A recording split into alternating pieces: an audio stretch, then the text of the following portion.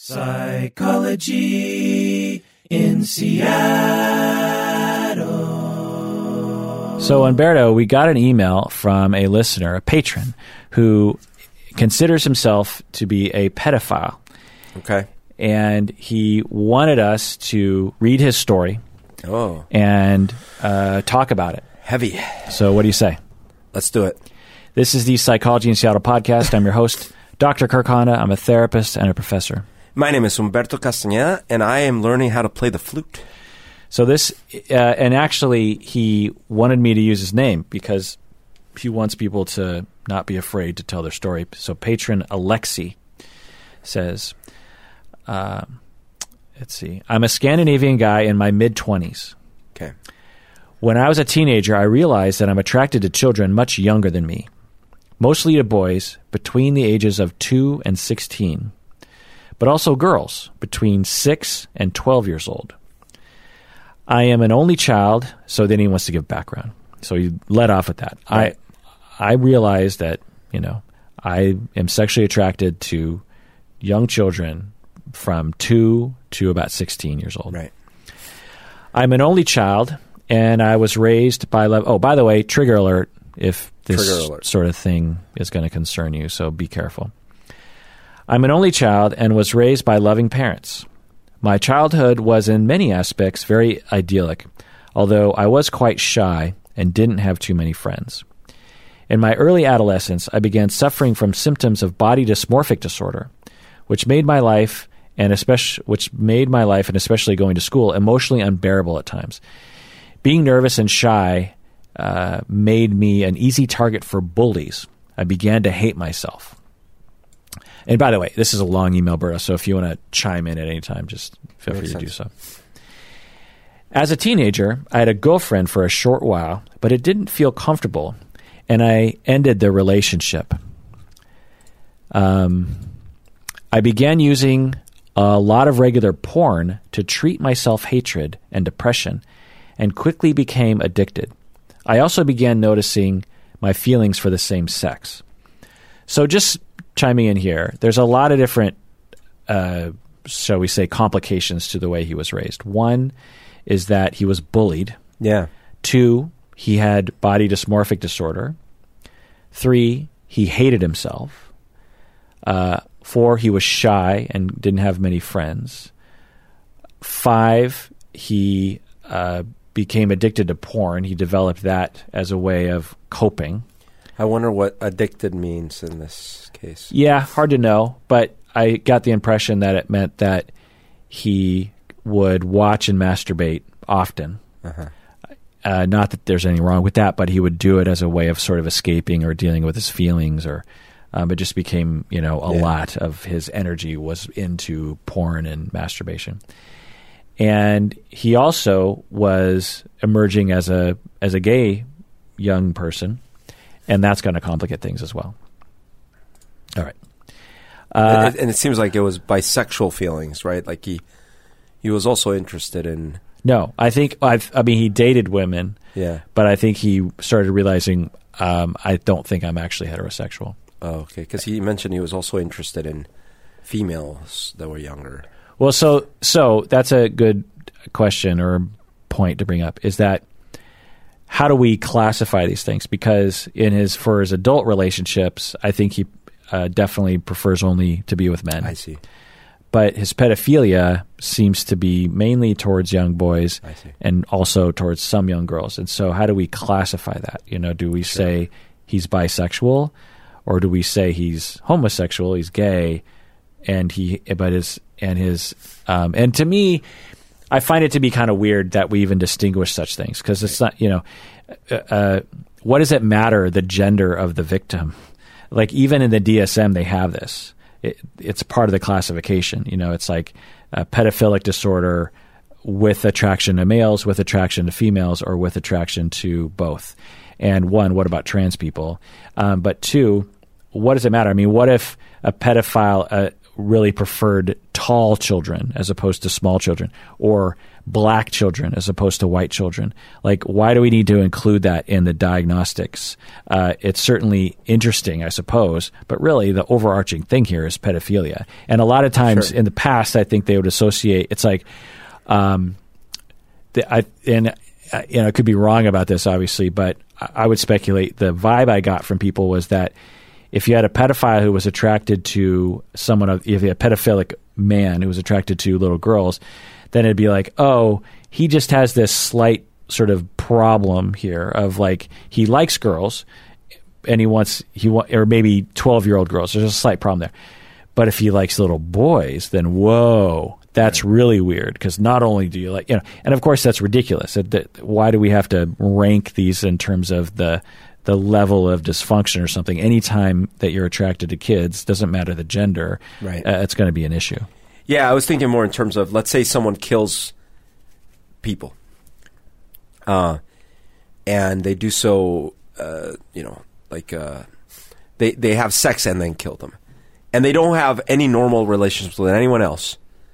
And then you ask, like, is it just women or is it just men? And it's like, well, it turns out it's just women. Then you'd probably be like, well, I guess that person is not, it's not homosexual, but it doesn't change that they're killing these people.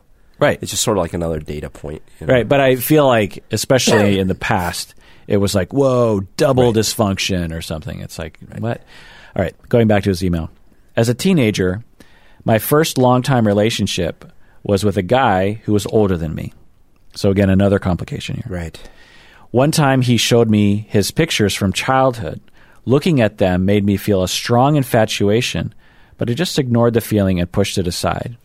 I also began noticing young boys on social media, and I felt the same kind of attraction, but I didn't realize what it meant. When I was about 17 years old, I met someone much older than me online who began grooming me and sending me sexual pictures of children. It turned me on way more than anything I'd ever seen.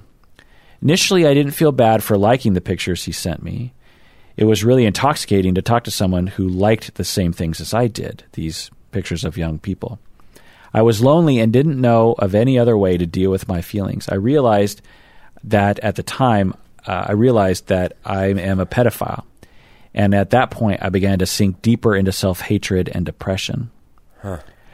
So just chiming in here, one, this is an interesting sort of story to hear about how one sort of discovers this about themselves, and how much he hated himself for it, and how demoralizing. Right. I mean, just can you imagine? Just like, wait a second, I'm attracted to young kids. Like, that is awful. Yeah. For so many reasons. So the only feeling I can sort of relate to is, I used to have these dreams where in my dream I had killed someone a long time ago, and I had sort of forgotten about it. But in the dream, something was happening where this was going to be found out, or it could be found out. And so I had this like intense feeling in the dream itself of like, I can't believe, what did I do? What am I going to do now? Like, it was like this guilt and like this regret and like feeling of doom and like, and it was all, of course, in my head, in my dream. But the feeling was absolutely real. And I would wake up from those dreams like, oh my God, feeling so like drained and devastated. Right. Okay, going on with the email here. Then the man got arrested. So the man who shared with him the child porn. Right. Then the man got arrested. I panicked and I deleted everything from my computer. Then I tried to continue my life. I had been seeing a therapist for a while for my other problems, and I told him about the encounter with the police and what it was all about. But he couldn't give me much advice or support. So just chiming in here, it doesn't surprise me at all that his therapist was like that. Wow. Therapists are not trained at all in general to help a pedophile out with what's happening. That very few therapists have even the slightest notion of what they're supposed to do. In fact, most of them probably have heard bad information, like you need to report them to the police or something. And in some jurisdictions, actually, they have laws or at least court precedent where it's kind of that way, which is ridiculous. But, I mean, not that we shouldn't be concerned with child safety. We should. Right. But we also need to help people. And if all therapists reject pedophiles, then where do pedophiles go? So, we need to actually, a lot of them are looking for help and they don't want to offend. Right. And we're one of the people that should be a place where they could go to and talk confidentially about what's happening.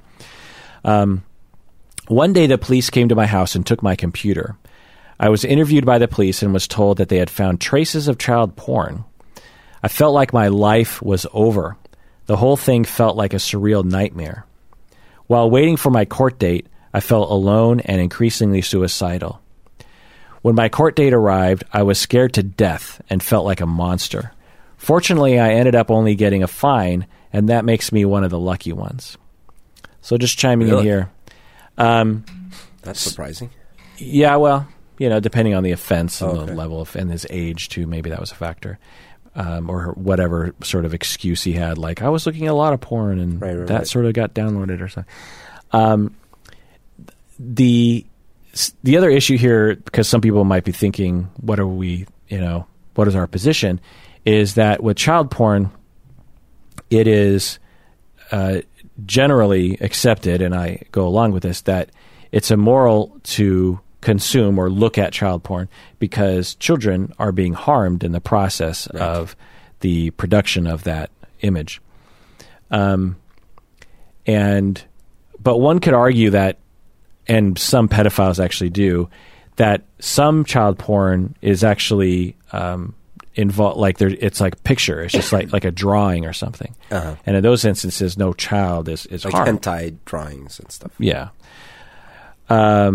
Or that some images aren't actually derived by porn or exploitation of the child, like it's an ad for a child bathing suit that's in a JCPenney catalog or something. And what they'll argue is those children weren't harmed in the process of, like if I, someone's saying this, they're like, look, when I go on the internet, I will look for porn with about, celebrities in bikinis, let's just say, or celebrity, males in their tight banana hammocks. When they wore their banana hammock to the beach, Leo DiCaprio, and someone took a picture of them, they probably weren't wanting people to masturbate to that. Sure. But they weren't harmed, and they went fully willingly into public, and I'm at home and I'm not harming them. I'm never going to tell them that this is what's happening. So, is that harm? Berto, what do you think? So it's tricky. One thing that comes to mind is this. Back in the early 2000s, I got into many debates with friends of mine because they were, they would do drugs and they would buy drugs from this place or that place. And I would say, you know what, this is really not great for my country, my origin country of Colombia, because over there, people are dying left and right because, there is this illegal drug trade. And I remember the arguments were, well, yeah, but I mean, first of all, I'm not buying anything from Colombia or something. And also, I mean, these things are going to get sold anyways. And also, I agree they should be legal, but they're not. So, right. So to put a fine point on it, maybe people don't understand the nuances, is that when an American buys cocaine from their drug dealer, they are the money goes to the drug dealer. The drug dealer's money, it goes to some wholesaler, essentially. Right. The wholesaler goes to some distributor, and that distributor is Colombian, maybe, or works with the Colombians. Right. And then so that money trickles up, and every dollar an American spends on cocaine, it gives money and power to a drug cartel in Colombia. And that person is at odds with the Colombian government, and the Colombian government is trying to get rid of the drug cartels in Colombia. That's right. And every dollar an American spends is basically giving power to murderers and other sorts of criminals who are actually oppressing and destroying the economy and murdering innocent people and children and children, yeah. Either maliciously or by accident of bullets flying everywhere. And so when you're talking to your friend, you're like, when you buy that, you are actually part of the problem in my home country where my relatives still live. So I actually morally oppose the fact that you're doing that. Yeah, and in a less heavy sense, I also had similar debates about copied music back in the early. These were debates in the early 2000s because I would buy my CDs, and then a few of my friends would have just they had started their MP3 farms, and they would just have like everything they could with get their hands on, Napster and Kazaa. And I would have similar arguments, and I realized this is nowhere near as impactful as drug trade, but it was. I was saying, I mean, someone made that and blah, blah. Yeah, but the money doesn't really go to the artists. It goes to the awful record companies and blah, blah, blah. And you know what? If they want to charge me $15 for CD, they should make better content and blah, blah.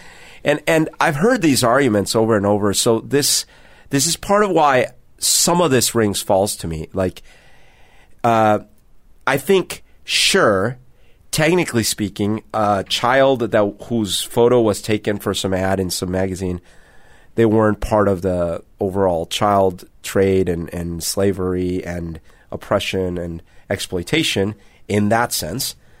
But I do think that the practice of seeking that out and then seeking all the ancillary things and the halo effect of that does keep fueling suppliers of even more actually damaging materials. And halo effect? What do you mean? Meaning that you're part of an industry at that point. It's similar to all these other examples. We're like, sure, okay, maybe you have some ethical code or something where you only search for certain kind of photos online. Okay, fine. But the general idea is that, you are a consumer of images that are sexualized of young people, and then that is why that industry exists. That is why kids get kidnapped, and that's why kids get abused, and why their photos and videos are taken. And it's because there are consumers. If there were no consumers of this stuff, you wouldn't have that same problem. Yeah. So another thing and I don't know the answer to this honestly, but the other thing that they'll say is, well, in regular adult porn, you have some of it is produced through illegal means of slavery of individuals, coercion of individuals who are being exploited. Not all adult porn is like that. In fact, I don't know, what the research shows, but I would say a minority of it is produced that way because there's plenty of money to be made and willing people who actually like that kind of job to be a pornography person. But there's still some of that out there. And so if you're going to participate in the consumption of porn, in some ways you're creating this, as you say, market that also includes exploitation of humans. Does that mean that no one should be looking at porn?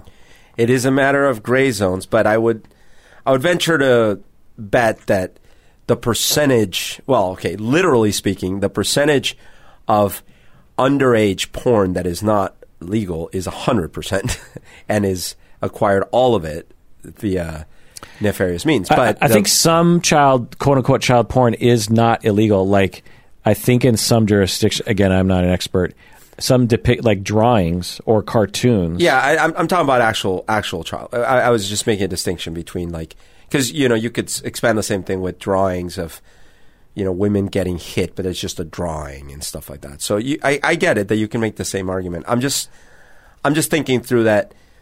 If we're talking about actual photos and videos of real life human beings, 100% of the underage ones are wrong and illegal. Yeah. Whereas some percentage, and it's probably larger than we'd like to think, of the other ones. And so I'm actually not saying definitively, oh no, supporting porn industry in general is great, just not.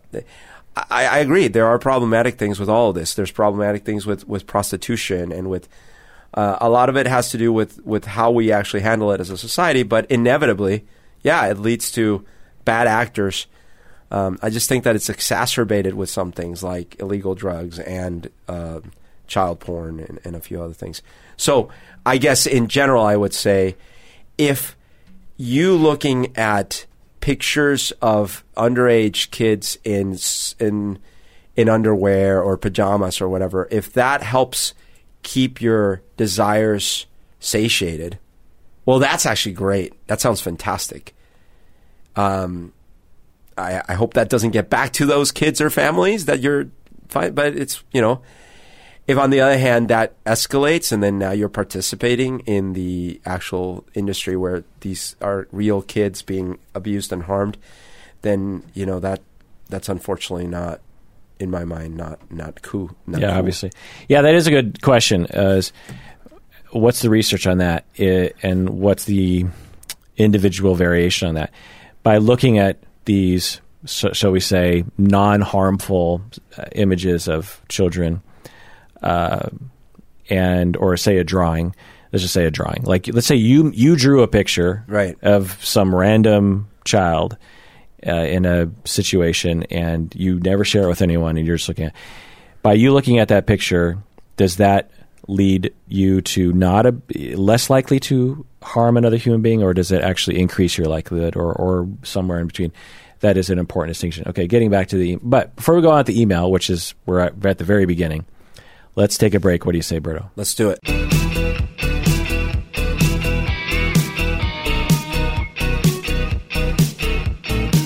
All right, we're back from the break. In this episode, I'm reading an email that patron Alexi sent in asking us to read about his experiences as he emerged in his understanding that he was a pedophile, meaning he discovered, whoa, I'm actually sexually attracted to children.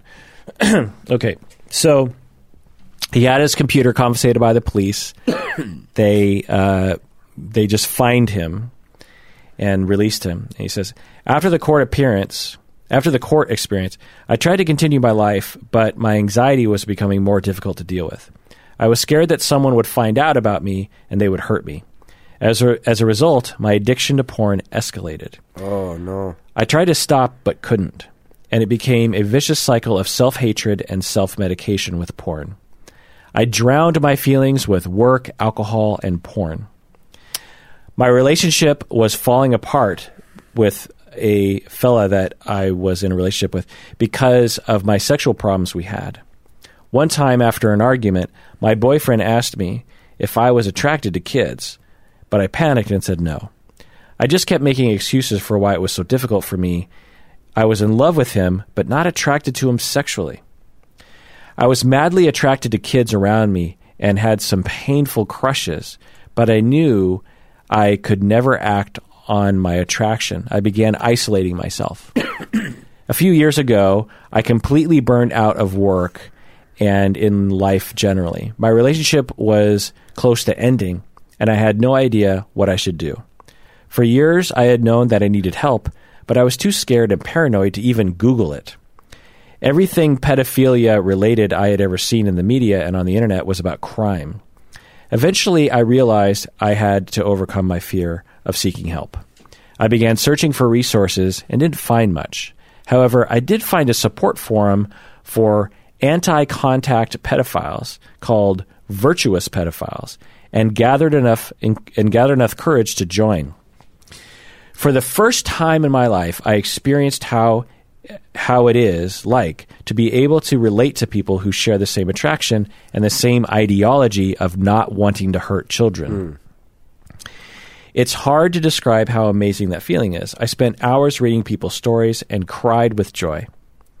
People wrote that it's possible to live a happy life without hurting anyone, and that was all I needed to hear in that moment. Wow. I kept Googling for more resources and found a therapist who listed pedophilia on his website. Despite this, I felt so paranoid that when I called him, I used a prepaid SIM card and a fake name. I spent most of the first phone session being really emotional and struggling to talk about my feelings aloud because I had never really done that before. We agreed to meet and I traveled to see him. I still use a fake name. The first sessions were very difficult for me, but But over time, I began healing from the chronic self-hatred and hopelessness I had been feeling since I was a child. Wow. I finally had the resources and the support to begin working on my addictions, and over time, I've been able to replace my unhealthy coping methods with healthier ones. One of the hardest things I have ever done was coming out to my spouse. I wanted to save my relationship and knew that coming out was the only option, but the fear of losing him was immense. One day, I asked him to sit down and told him. His reaction was far better than I ever expected. He was supportive and loving, and I felt like a huge weight had been lifted from my shoulders. Though sometime after we hit a rough patch again, and he told me how betrayed and angry he felt because I hadn't told him sooner. It took time in many painful conversations, but we were able to work through our difficulties. Through therapy and self-acceptance, I have even been able to enjoy intimacy with him, at least more than I used to, and that has had a really positive effect on our relationship. Lately, I have tried to turn my pain into gain by helping other people in my situation and spreading awareness. Doing this makes my life more meaningful. In our support group, we try to help people feel more hopeful about the future and support each other with our shared goal of living a happy and non-offending life. But it often feels like there isn't a place for us in society. Despite making a lot of progress, I'm still struggling with depression, anger, and frustration. Sometimes this sexuality feels like a cruel joke. It's painful enough just to live with this fucking attraction, but all the hatred from society makes it much, much worse. Yep. Many people want us dead, even if we've never hurt anyone. Among us, we've lost many people to suicide. I'm lucky to be able to see a therapist, but not everyone has that possibility. Most therapists aren't trained to work with minor attracted people, and that can cause major issues and misunderstandings. Some people get verbally abused or abandoned when they take the leap of faith and come out to their therapist. Some get unnecessarily reported to authorities because their therapist is panicked and overreacted. Yeah, just chiming in here. Doesn't surprise me at all. It drives me crazy. This knee-jerk reaction from therapists to be like, report it. It's like, don't you care about your fucking clients? And what a wonderful thing that a client has done by telling you that they're attracted to kids. Right. They've probably never told anyone, particularly a therapist, that before. And what a wonderful opportunity you have as the one person on the planet to actually help them with that so that they don't offend. Yeah. And your impulse is to call the cops. Yeah, we've talked about... What are the cops going to do? Right. Even if the cops do something and lock him up for a couple of years, he's going to come out of prison. Do you think he's ever going to go back to therapy? Fuck no. Do you think he's going to be more likely to offend because he has no one to talk to? Fuck yes. And he'll have some more traumatic things happen in prison, and they'll be more skilled to be able to be like what you don't want these people to do. And yeah. I will say, we've talked about this in the podcast before, that this and a few other things are such taboos that it drives these folk into the ultimate underground. And of course, yeah, so as I'm hearing this, I'm so elated, so happy to hear that I didn't realize there were such support groups, and it sounds like it's really helped this person, because if you only demonize just even the thought, right, you're essentially doing thought policing, and you're preventing the person from verbalizing anything. And so inevitably it's going to lead to more repression, more, feelings that you cannot handle. So although I cannot relate to, say, the feelings of attraction to a minor, man, I'm very attracted to females. I don't know if I've ever mentioned that before, but I am. And it is sometimes to such a degree that it causes me difficulties, meaning I at times can't concentrate. At times I can't, just focus on what I'm trying to do. And over the years, I've had to learn to have little conversations with myself. Like, yes, she's very attractive. You just need to stop obsessing about it and move on with your day. Because I could easily see how if you just don't manage those obsessive thoughts, it could become all sorts of problems, And for me, I don't know if it's a combination of my abandonment issues from my mom and like the sexual abuse, whatever. Some combination of things makes it so that I have a hard time keeping focus and staying on track if there is someone in the vicinity that I find attractive. Yeah. And I can only imagine if on top of everything else, I wasn't ever even supposed to have those feelings, let alone act on them at all, ever, then it would feel like a real prison. Yeah. You know? And if you're made to feel shitty about yourself, right, and you're ashamed and you have no one to talk to, you know, like you could be like, talk to one of your buddies or your therapist and be like, man, sometimes I have a really hard time controlling myself. Yeah. And when you make a mistake, because you've made mistakes, right, you've hit on women who you shouldn't have hit on, right, and they might even be upset with you and be like, hey, what are you doing?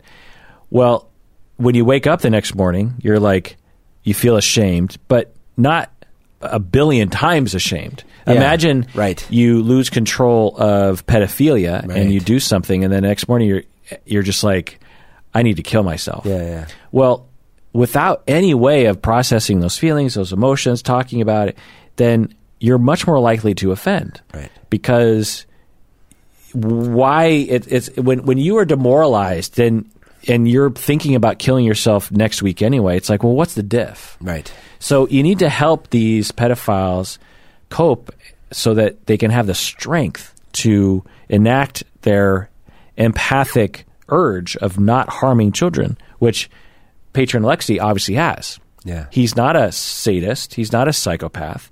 He cares about people and doesn't want to offend. He has this urge inside of him that is completely out of his control. And he describes it as so frustrating that he has that. Right. He hates it. Yeah. But he also recognizes that he can't get rid of it. And in order for him to not offend, he has a therapist that understands him.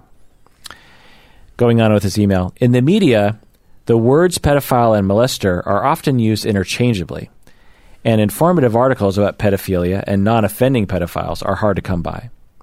Fortunately, this is slowly beginning to change.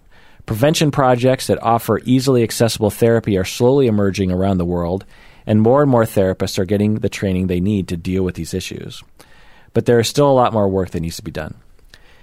Teenagers in the LGBTQ plus community have many positive role models that they can look up to, like openly gay politicians, musicians, and other celebrities. Pedophile teens don't have that because coming out with this attraction would be social suicide, and not many people are willing to take that risk.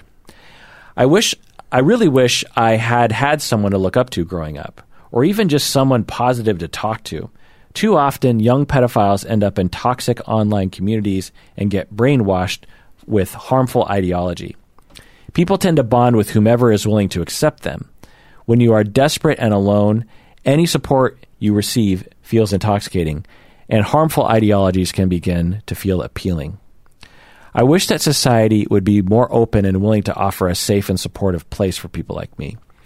I am feeling hopeful that in the future things will change for the better, and I want to be part of that change so that other people wouldn't have to go through as much confusion and pain as I had to go through. Berto, what do you think? Yeah, I applaud this.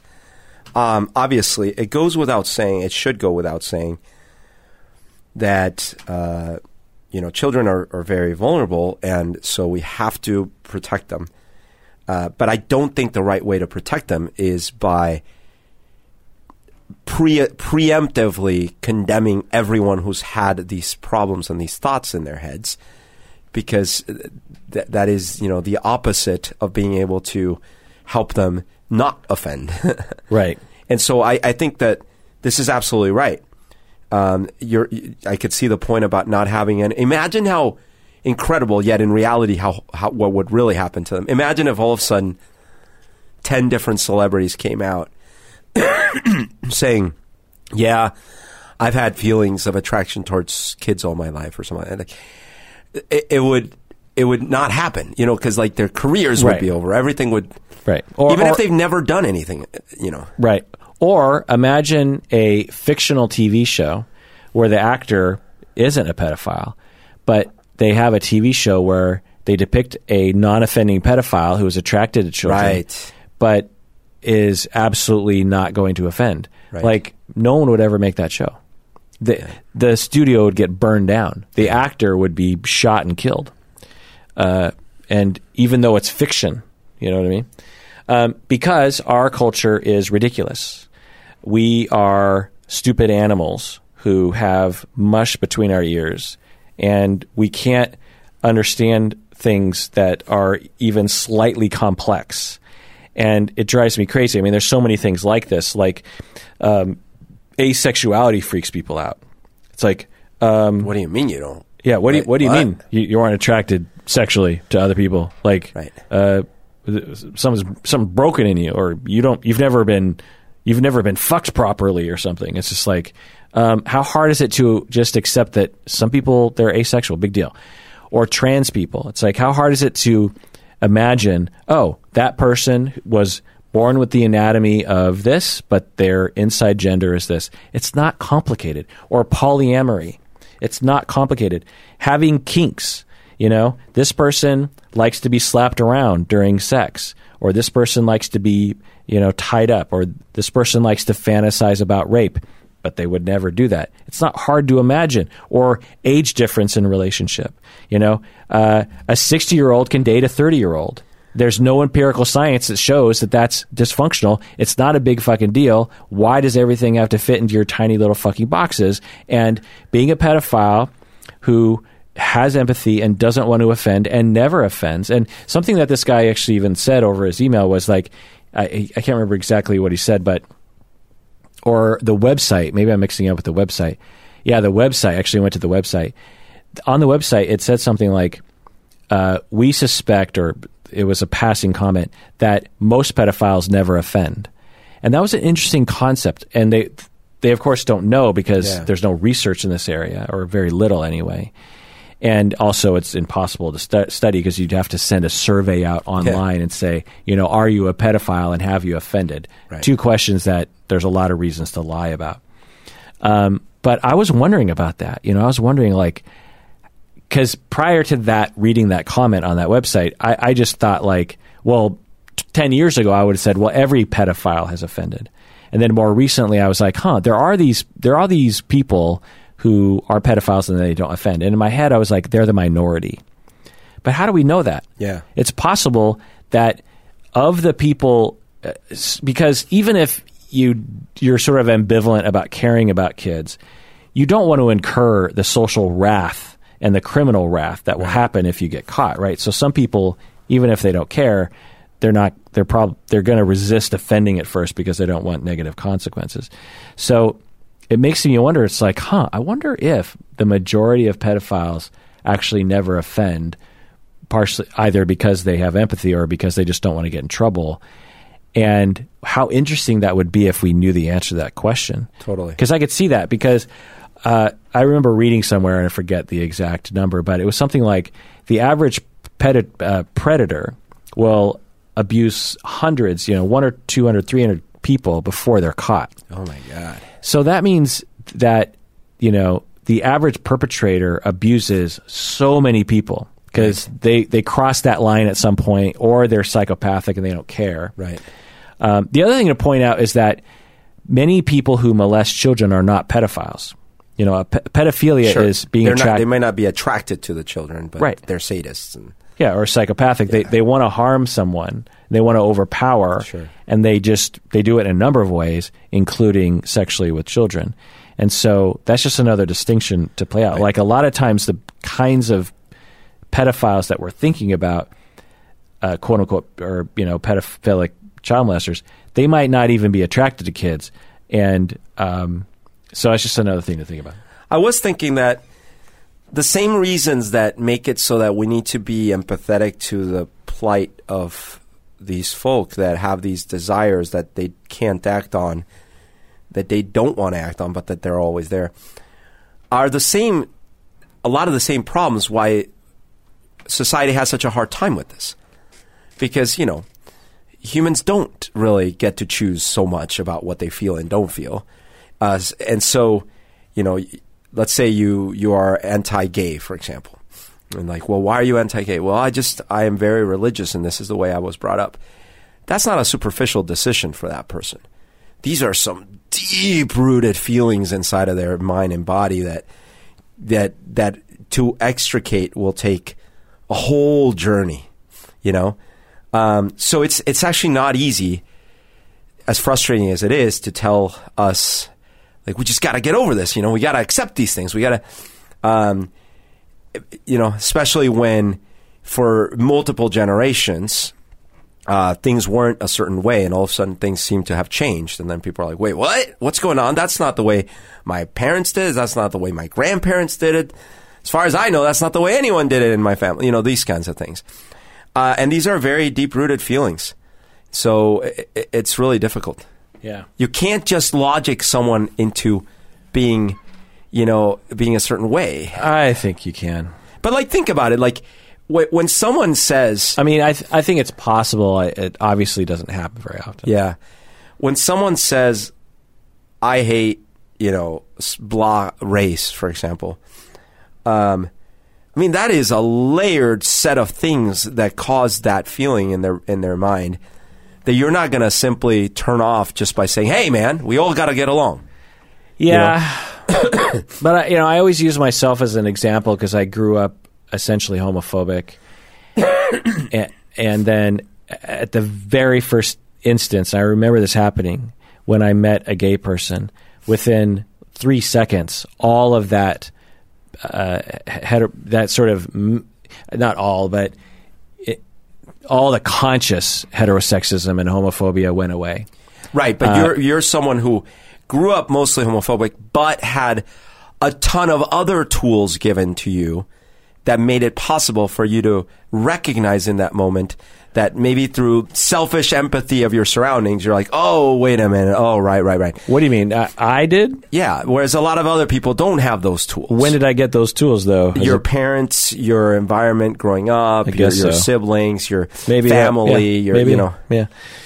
So the other thing I'll say to this is I get why people are triggered by this. You know, if you've been abused, and it would make sense that you would have some very complicated feelings about these so-called non-offending pedophiles. Right. But, so you're entitled to your feelings. It makes sense that you would have complicated. But in the end, you're cognitively speaking, when you actually start to make some decisions about your attitudes, if you hate this man, this non-offending pedophile, it's essentially the same as racism or sexism.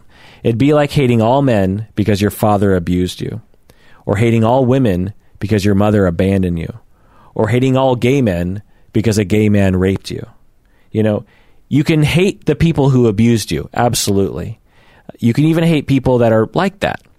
But you can't hate all people like that. That's you know, that's one of the isms. And we don't have an ism for this particular, because we don't have a word for the opposite of pedophilia, as far as I know. And so we don't have a word for it, but to treat every pedophile as if they're a low-life, degenerate, evil abuser is prejudice. And then to marginalize those innocent individuals to that level is absolutely unfair and against every value in the American Constitution that has taken us so long to actually figure out how to, you know, make more perfect and, you know, enact and concretize in our actual society. It's against the American way. It's against every moral. You know, Catholics, a Catholic priest would agree that, well, maybe that's a bad example, but, you know, people who hold empathy and compassion as a major, you know, humanists, for example, as a major value, will agree that, well, if they haven't hurt anyone and they're suffering and they have urges to hurt people, but they're not hurting anyone, then they absolutely deserve our sympathy, and they don't deserve to be ostracized and killed and lynched and pushed aside and you know, experience prejudice. So, but I get why it starts that way. You know, if you've been harmed, then, you know, I get the impulse, but we have to look past the impulse. You know, when when you're 12 and you're a white person, you grow up in suburbia with not a lot of black people, and you go to the big city and you see a black person, I get the impulse of clutching your purse or walking on the other side of the sidewalk. I get that urge. You look at that black person and you think, oh, criminal, better clutch my purse, better walk on the other side. I get that urge. There's nothing wrong with that urge. You can't help having that urge. But to then give into that urge and go like, yep, all black people are going to steal my purse, so I'm actually going to clutch my purse, assume that it's right, that my urge is right, and da-da-da, so I get the feeling that you get of just like pedophiles make me feel bad. Right. I get that. But they make me feel bad too. But to then extend that into anyone who is attracted to children is therefore evil and needs to be thrown in jail and put on an island and killed is just like racism and sexism. Yeah, and part of it, I think, is because since there isn't a societal structure to deal with this. Here's an extreme example. Imagine that someone had an intense... we live in a society where in the middle of the town square, there is a button. If you press this button, the whole society dies. Okay? So everyone grows up knowing you don't press that button. Okay? But some people, for whatever reason, grow up having an intense desire to press that button. Now, if we know about it, then we as a society probably are going to need to take steps to guarantee that they will never press that button, no matter how intensely they desire to do so. Because if they do, it's a one-time shot, we're done. So what would we do? I don't know, but we'd have to do something. Okay. Well, that structure that we would put in place would be to prevent we wouldn't say, hey, you're bad for thinking this. We would just say, well, we don't want you to press the button, so we're going to put some structure in place. Maybe fingerprint recognition, who knows, whatever.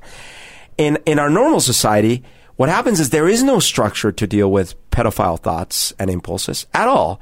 Right. So as a normie, as a normal person out there in the world, we probably feel instinctively like, oh, well, we don't do this math literally, but quickly our head goes, oh, since there is no societal structure, this person is likely going to offend, and we can't have that because kids are precious. So therefore, I have to hate and pre-castigate and basically move these people out of the way. And so it's a self-fulfilling thing because there is no structure. Right. Yeah. That analogy is good to the button. It's like, so in that society, if you made all thoughts of pressing the button illegal and criminal and ostracizable and, prejudicial, then those random people who happen to have that thought are not going to reach out for help about it. No. And one of those people is going to, because of their shame and because they have no help with their emotions and their urges, they're going to press that button and kill us all. Yeah. And that's what's happening right now. Yep. It's like, and I want to draw this connection very clear because Berto's analogy is good. Because when we have a society that ostracizes all pedophiles, all people who are sexually attracted to children, we are part of the problem. Right. We are creating a circumstance that doesn't allow them to get help, that makes them feel shitty about themselves. Patron Alexi, who wrote in, I hope people can understand this is a good person. Yeah. He's a regular guy who has something wrong with him. There's something wrong and deviant about his attraction. He'll admit that. There's something deeply wrong with being attracted to kids, in terms of like the natural order of things, shall we say? It just like if I have an illness, like you couldn't, let's say I have lung cancer because I smoked or whatever reason, you wouldn't call that good. Like, oh yeah, it's good. No, it's like, well, no, that's wrong. Well, maybe even a better analogy, even though it's natural, is HIV. Yeah. So there's something wrong with you that you have HIV. And you're contagious under certain circumstances. Right. But if we, as we did in the past, ostracize you and call you a sinner or a slut or something, then the next people who get diagnosed with HIV or wonder if they have HIV will not actually come out and say it, and they won't get help for it. Imagine if this is actually another good analogy is, if I might say so myself, is imagine if we outlawed HIV and no physicians actually helped people with HIV. We just had this prejudice of like people who have HIV are bad, right. They're evil, they're lepers, they need to be rejected. They don't even deserve our medical or psychological treatment. That's how it started. Right. And we're just like, they're disgusting. Right. Do not, never treat them, report them to the police. If someone comes to your office and says, I have HIV, call the cops right away. Because they're probably trying to spread it. Yeah. Or there's something wrong with them. Well, what do you think is going to happen? Well, obviously, no one with HIV or who suspects they have HIV are going to go to a physician. Guess what happens? They're much more likely to spread the HIV. Of course. Because one, they're not getting treated. Two, they have no way of coping. There's no information on how to prevent the spread of it. Even for those vast majority of HIV people. Now, occasionally there are sadistic HIV people and psychopathic, and we hear those stories where they actually purposely, they knew they had HIV. They purposely had sex with a bunch of people because they actually wanted to spread the disease. There are cases like that.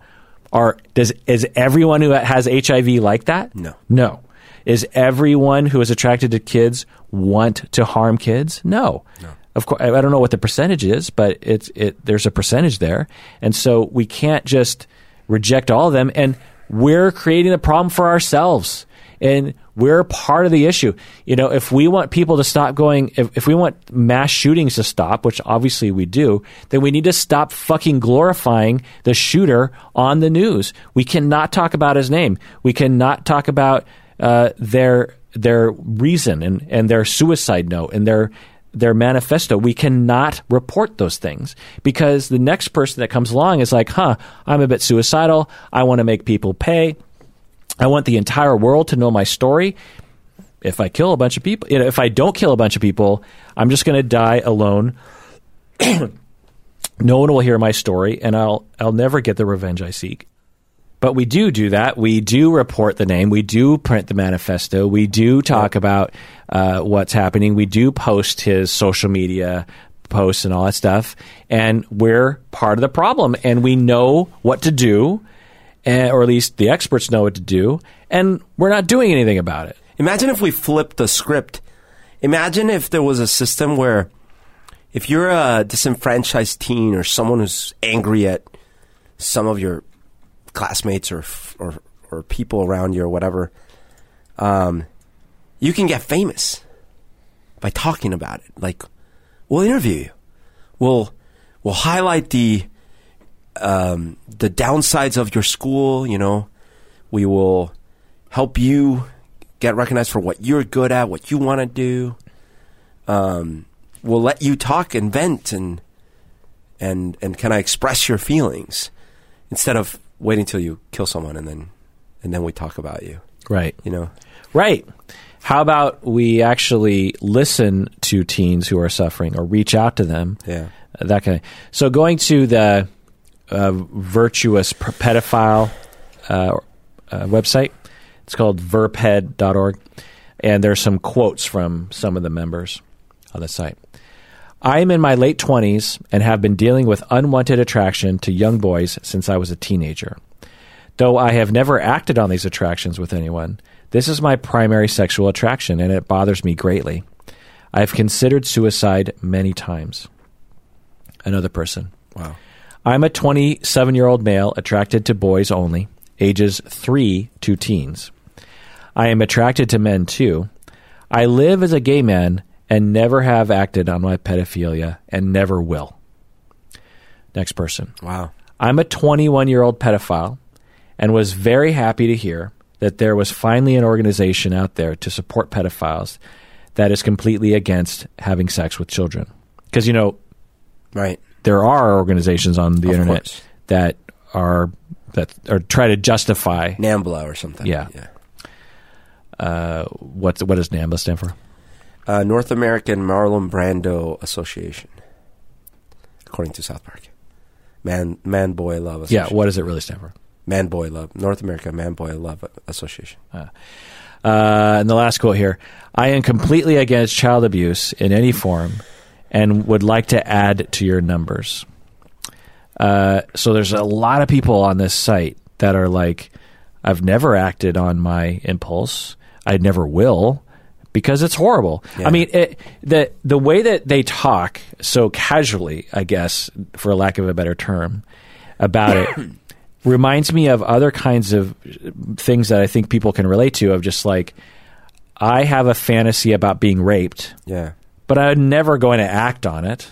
Right. Or I have a fantasy about having sex with, the president in the Oval Office, but I'm not going to ask him or her to have sex with me in the Oval Office. Or I have a fantasy about having sex with my boss or my best friend's boyfriend, but I'm never going to hit on them. It's, but it's an intense fantasy that I have. Or other things that are real, meaning more daily, like things like, I often, when I walk by a woman, there's an intense desire to grab her breasts or something.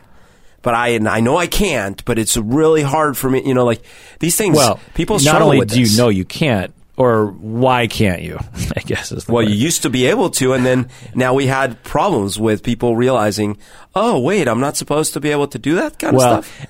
And you have empathy. You don't want to harm another human being. So so everyday kinds of impulses or I have an impulse to shoplifting, any number of things, or I have an impulse to push that kid into the gutter because the kid annoys me, but I'm never going to push that kid into the gutter because I have emotions and empathy, and I know better, but it's a mild sort of passing thought, and sometimes it can be quite intense. But again, more specifically related are sexual fantasies of things you masturbate to or think about while you're having sex with your partner. You probably, everyone listening out there, according to my experience anyway, you got something in there that's weird. You got a weird one in there, and you probably would never actually want that to be enacted. Some people have a fantasy about their partner having sex with someone else. Right. And for many of those people, they're like, well, I would never want my partner to have sex with someone else because that would be complicated. But it's just like the fantasy. But it's my fantasy, and it really gets me off in the moment. And so with pedophilia, it could be the same thing. It's hard to phrase it that way because if you acted on your cuckoldry, then and it's consensual, then there's no harm. If you act on your pedophilia, that's the big kicker there. If you have a lot of sexual fantasies, most people understand if you did enact them aren't problematic to anybody. Right. Like for me, I've always had this thing for doing my thing with a watermelon while you smash your guitar on my head from behind. Mm-hmm. But what are you doing? I don't understand. What are you doing with the watermelon exactly? Like American Pie style. But I would never do that because your guitar is very nice. I wouldn't want that. Right. So you understand that you don't want to break my guitar, and thank you for that. Because of empathy. Yeah. And I wouldn't want to get, watermelon pieces all over the guitar that's broken. Yeah. Again, I just want to read one of these statements again. I'm 27-year-old male attracted to boys ages 3 to teens. So just sort of let that sink in. This is someone who's 27 years old admitting that he or she is attracted to boys who are ages 3 years old. Right. This person wants to have sex with a 3-year-old. I'm also attracted to adult men. I live as a gay man and never have acted on my pedophilia and never will.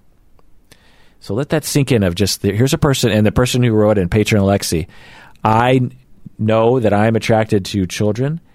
I've never acted on it, and I never will. And the language that these people use is, they're like, I'm positive I won't. I don't have a problem with following this moral compass of mine.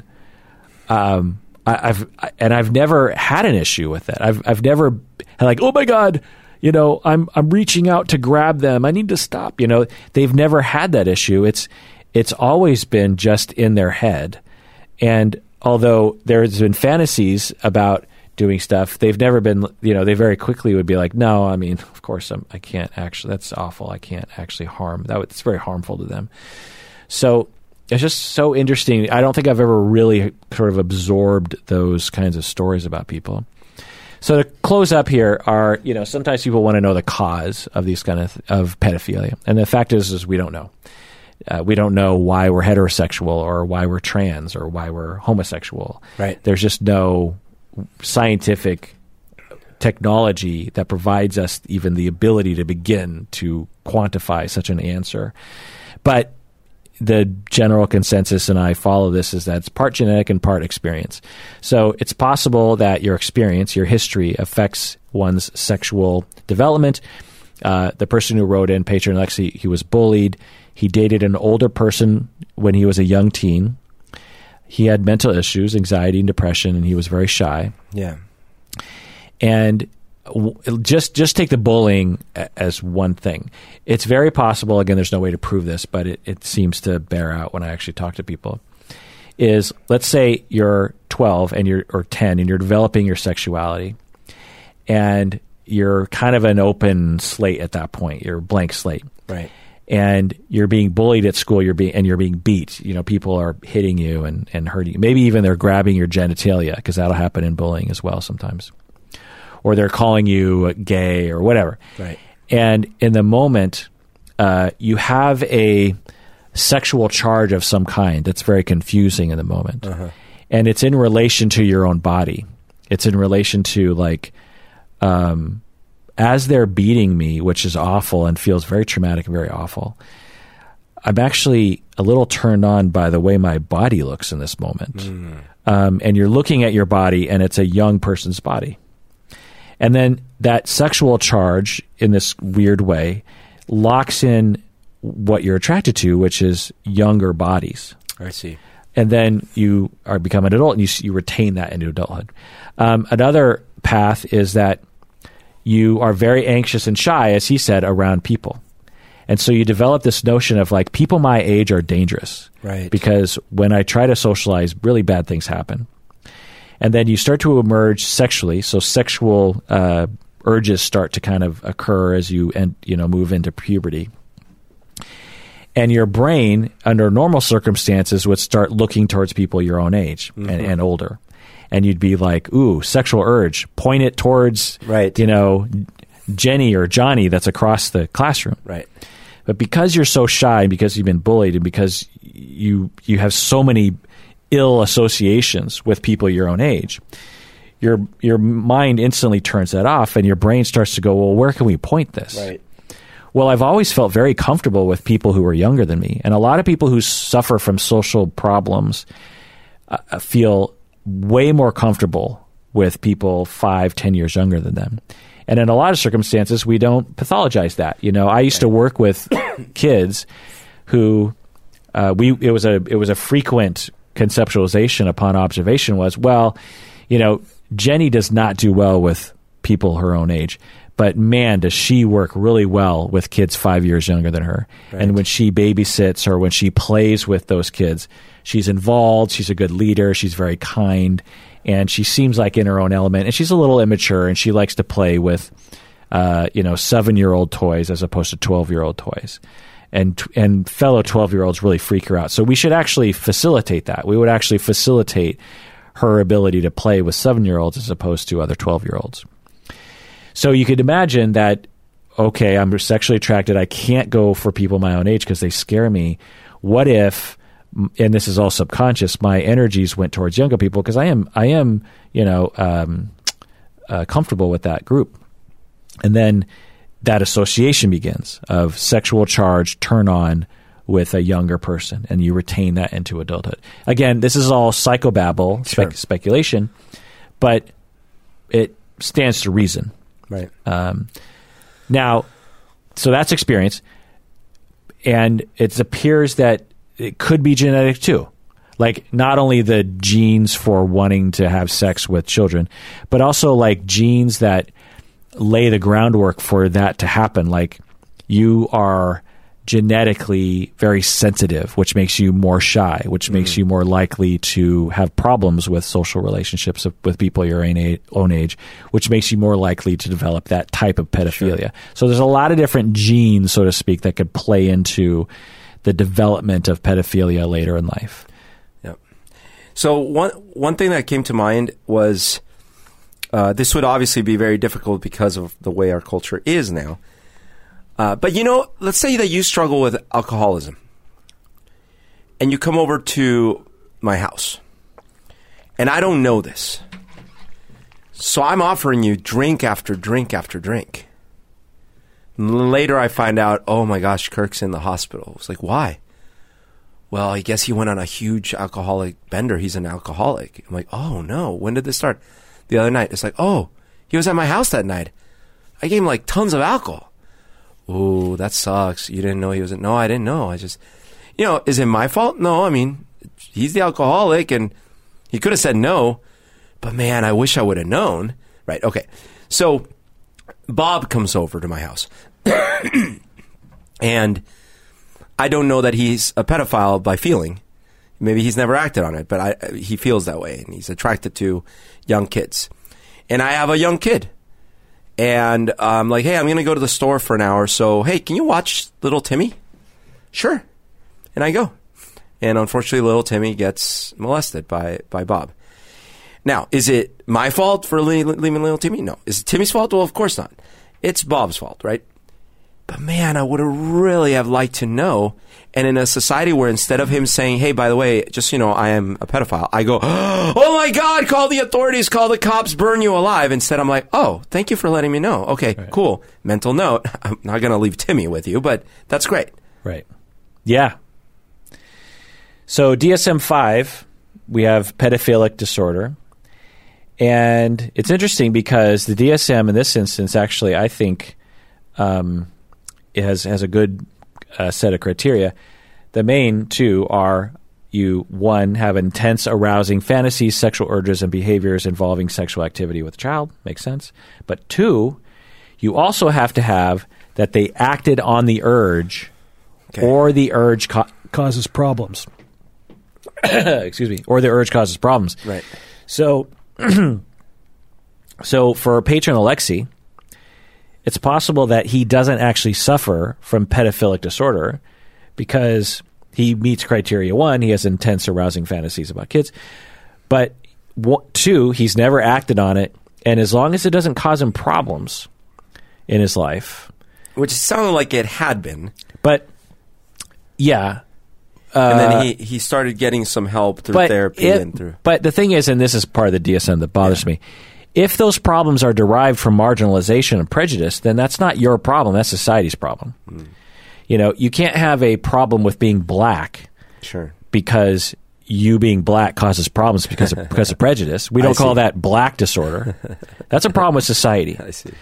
So now the sort of problems that would, in my mind, justify this criteria being endorsed would be the criterion for being endorsed is that if the problems were like the arousal and the fantasies were so intense that you were doing very elaborate kind of things to stop yourself from the compulsion, and the compulsion was extremely strong and your defenses against it were extremely strong, and you had to I don't know what you would do, but very elaborate things. Well, that'd be a problem. Yeah. It's the same when it comes to like a betting problem or an alcohol problem. You can have a problem with alcohol without drinking alcohol if your compulsion to do it is so strong that it creates all these other problems for you. Right. We would still label you as having some sort of disorder. So as long as the urges don't cause problems in those ways, and as long as you've never acted on it, then you actually don't technically suffer from pedophilic disorder, which is interesting. That is interesting. Now, to close here, just talking about treatment, what therapists can do and what they actually do, the experts do, is basically just as you described. We need to give the place a safe place to talk and about it. That's a big thing. We also need to help them have self-compassion to end the self-hatred, because the shame and the self-hatred will lead to lesser capacity to control one's behavior. 3, you need to instill optimism and hope. You need to say, look, go to this website, learn that there's a path forward. You can live a good life and never harm anyone. And, you're going to have to deal with society, but, there's ways of dealing with that too. Right. Because if someone has no hope and they have all pessimism, then it's like, why should I continue trying to control this? Right. It's a dead end. And then a key here is self-control. So for some people, you need to teach them how to control themselves, right? How to manage their impulses. Another thing is trigger management. A lot of people will know that they have triggers for things, and I think this is pretty understandable in other arenas. Like if you suffer from alcoholism and you get fired from a job, or your spouse comes home from work and says they've been cheating on you, then you know that is a vulnerable moment that you might start drinking. And so in those moments, you have to have elaborate safety controls, like I talk to my sponsor or whatever, that manage that trigger so that you don't actually drink. Right. Other kinds of things, like I'm trying to,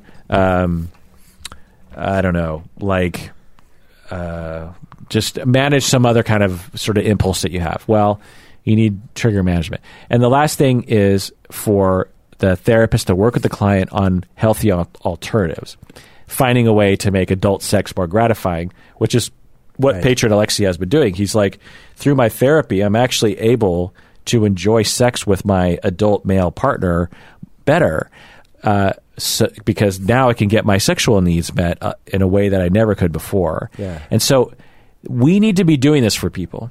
And there are experts out there that are doing this.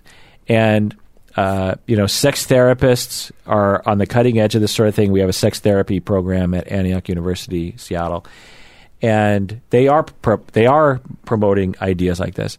But man, are they few and far between. Sure. And they certainly haven't permeated to society. Final word, Berto. Yeah, this is a fascinating topic, very taboo, but I cannot agree more that the more that we shine a light on it and we make it okay to discuss. By the way, this is the really hard part, even for people that have offended, that have done something to a child, because these things don't go away magically. They only get worse if we deal with them like this. And I think most of us can agree that we don't want any child harmed in this process. The ones that don't agree are the ones that have other problems that are sadistic and psychopaths and things like this. Right. So, yeah, I think that we need to do a better job as a society on this, have these support structures, and then at the same time encourage those of us that have thoughts that could get problematic to talk about it and disclose, even if it is painful and if it is risky. Right. Yeah, our society, we tend to have what I would characterize as a very childish approach to this sort of thing. Right. It's like, I don't like broccoli. I wish it would go to hell. It's a very childish way of looking at things. I don't like taking a bath, so I'm not going to do it. Or I don't like grandma, so I don't want to see her. Right. It's these very childish, which is fine when you're a child, but we can't do that as a society with things like this. We can't be. I don't like pedophilia, so I just want it to go away. Right. I wish they all just fall off a cliff. It's like, okay, thank you for your 3-year-old reactivity. Yeah. Now let's look at the science. Let's talk to the experts, and let's figure out how we're all going to work together to reduce the chance that our children are actually going to be harmed. If you truly cared about your children, you would accept that there are non-offending pedophiles who actually, as you point out, might have offended in the past, but they've turned a new leaf and they don't want to offend anymore. And we have to accept that that's a thing. And we have to reach out to them and welcome them. Welcome them into our society. Hold them up on a pedestal. We need, with Patron Alexei, who has never harmed anyone, he's a hero. We need to hold him up and say, what a heroic figure for someone who has this condition, and as a society, we aren't doing hardly anything to help you with. Right. And you managed to not harm people. What a good human being you are. You know, the rest of us, we don't even suffer from that urge. Right. And yet we do shitty things sometimes. And what a good person you are. You are a hero. And, you know, Yep. we're very far from that. Well, that does it for that episode of Psychology in Seattle. Thanks for joining us out there. Please take care of yourself because you deserve it.